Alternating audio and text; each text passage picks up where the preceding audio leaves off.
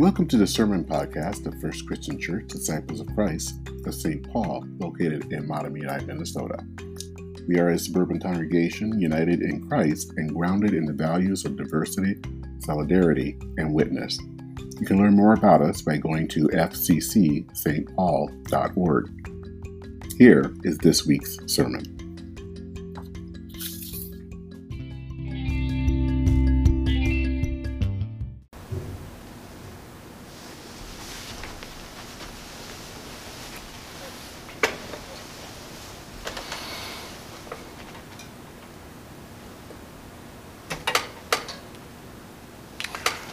Our texts this morning are actually two texts. The first is from Revelation 3, verses 14 through 22. And to the angel of the church in Laodicea write, the words of the Amen, the faithful and true witness, the origin of God's creation. I know your works. You are neither cold nor hot. I wish that you were either cold or hot. So because you are lukewarm and neither cold nor hot, I am about to spit you out of my mouth. For you say, I am rich, I have prospered, and I need nothing. You do not realize that you are wretched, pitiable, poor, blind, and naked. Therefore, I counsel you to buy from me gold refined by fire, so that you may be rich, and white robes to clothe you, and to keep the shame of your nakedness from being seen, and salve to anoint your eyes, so that you may see. I reprove and discipline those whom I love. Be earnest, therefore, and repent. Listen, I am standing at the door, knocking. If you hear my voice and open the door, I will come into you and eat with you, and you with me. To the one who conquers, I will give a place with me on my throne, just as I myself conquered and sat down with my Father on his throne. Let anyone who has an ear listen to what the Spirit is saying to the churches. Our second passage for today comes from the Gospel of Mark, chapter 8, verses 31 through 38. Then Jesus began to teach them that the Son of Man must undergo great suffering and be rejected by the elders, the chief priests, and the scribes, and be killed, and after 3 days rise again. He said all this quite openly. And Peter took him aside and began to rebuke him. But turning and looking at his disciples, he rebuked Peter and said, Get behind me, Satan. For you are setting your mind not on divine things, but on human things. He called the crowd with his disciples and said to them, If any want to become my followers, let them deny themselves and take up their cross and follow me. For those who want to save their life will lose it, and those who lose their life for my sake and for the sake of the gospel will save it. For what will it profit them to gain the whole world and forfeit their life? Indeed, what can they give in return for their life? Those who are ashamed of me and my words in this adulterous and sinful generation, of them the Son of Man will also be ashamed when he comes in the glory of his Father with the holy angels. This is the word of God for all the people of God. Thanks be to God. Amen.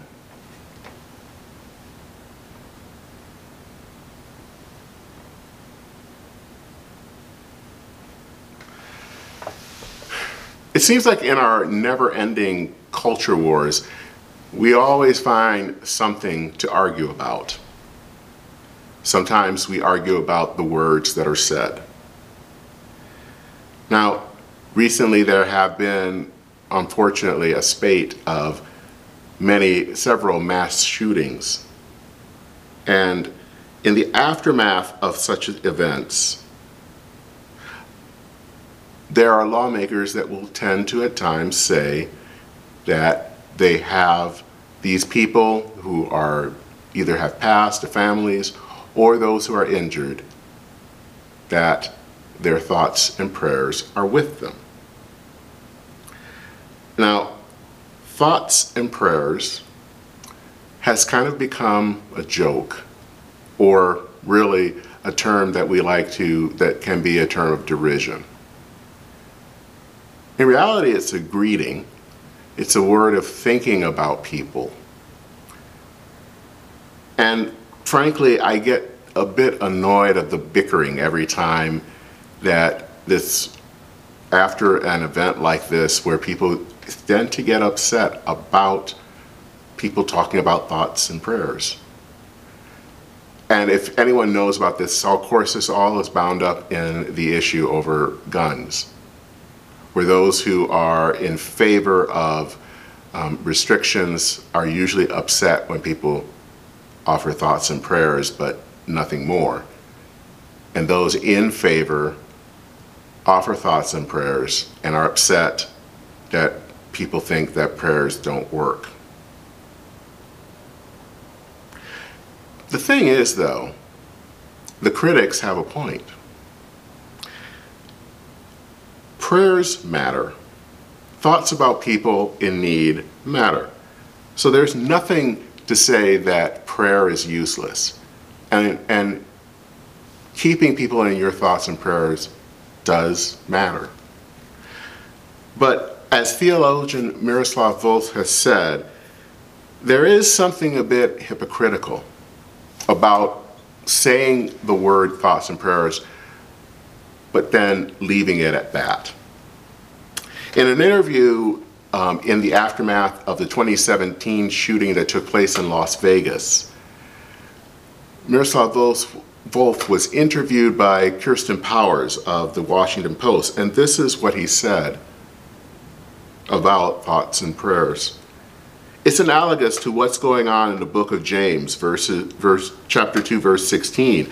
If a person says to those who are cold and hungry, "Go in peace, keep warm and well fed," but does nothing about their physical needs, what good is it? Or if you look at the story of the Good Samaritan, we can easily imagine that the priest who walked by a person robbed and left half dead by the road prayed as he was passing by. Still, he was a bad priest. The Samaritan was good because he did something to help the suffering person. Now, thoughts and prayers are really not limited to the gun issue. It can relate to anyone that offers words but doesn't really back it up with anything. They're just words. For these people, it is easier to stay on the sidelines than it is to actually get involved and engaged and take a step of faith. Now, in today's text in the Gospel of Mark, Jesus is talking to his disciples, and Peter had just revealed that Jesus is the Christ, or the Messiah. Now, that word, Messiah, has some importance in Jewish culture because it was referred to many times to kings. And that could get people like Peter and the disciples excited, because if someone is the Christ, the Messiah, then they are going to be the true ruler of Israel, the one that will come in and kick out the Romans. But Jesus isn't interested in that, and he decides to put the kibosh on that kind of thinking. And he starts to talk about the fact that he's going to endure suffering, that he's going to be put to death and rise from the dead 3 days later. And Peter is not having it. He tells Jesus, this is not going to happen to you. This can't happen to you. You are supposed to be the king. You're supposed to kick out the Romans. Peter was angry. Jesus was supposed to be the Messiah, and he wasn't acting like it. And Jesus responds harshly, and he rebukes Peter, and he says, "Get behind me, Satan," which in some ways is basically saying, get out of the way. You are in my way. Stop playing safe.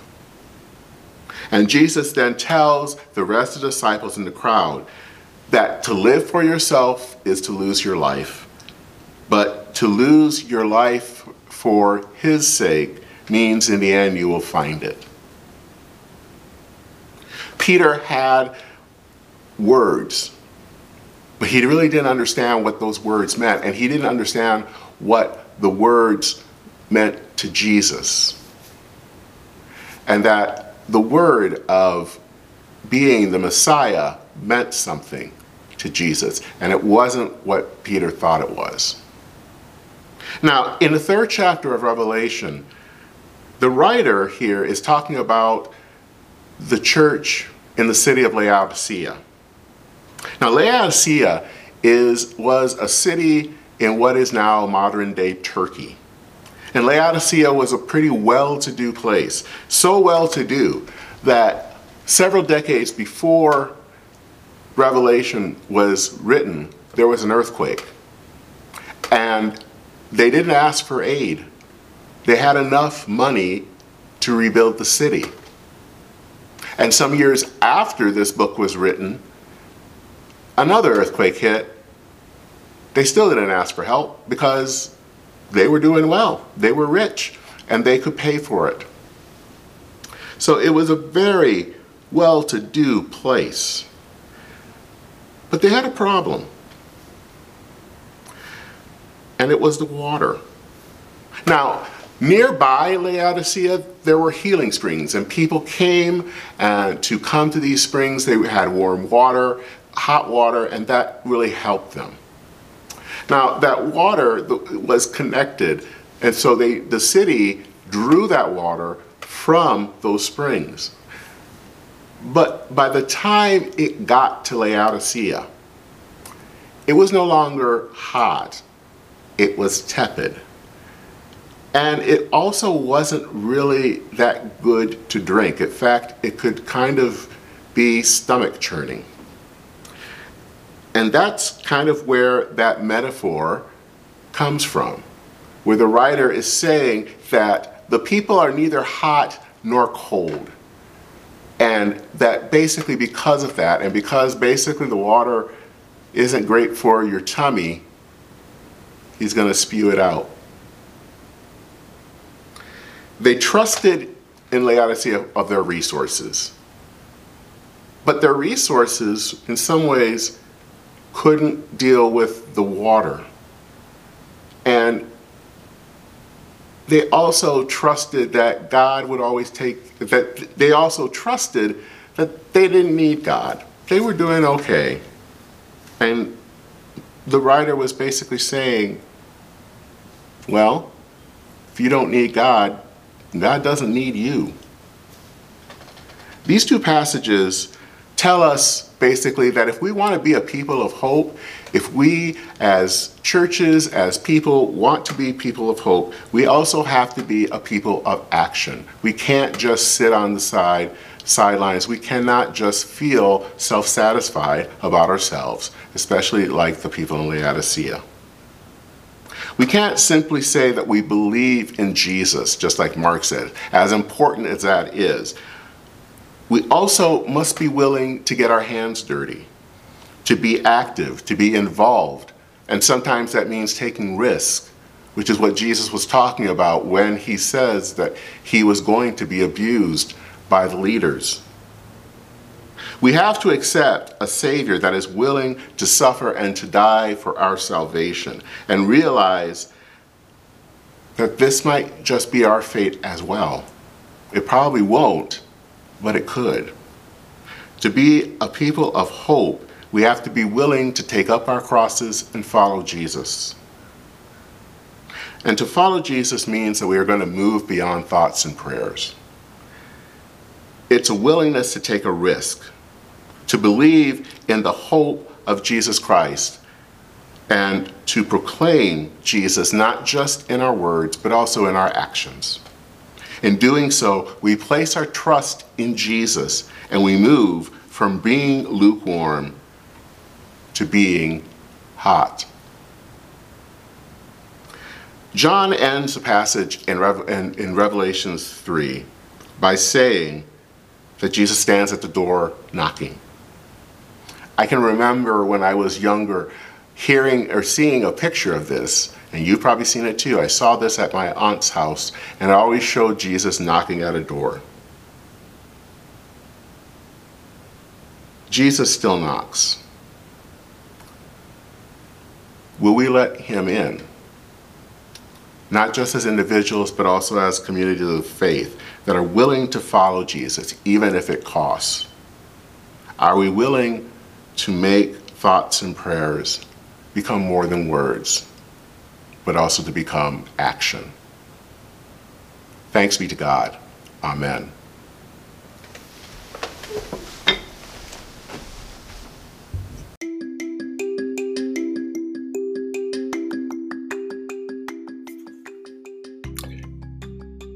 We hope today's sermon podcast was nourishment to your soul. If you'd like to know more about First Christian Church of St. Paul, please visit our website at fccstpaul.org. That's fccsaintpaul.org. May God be with you in the coming week.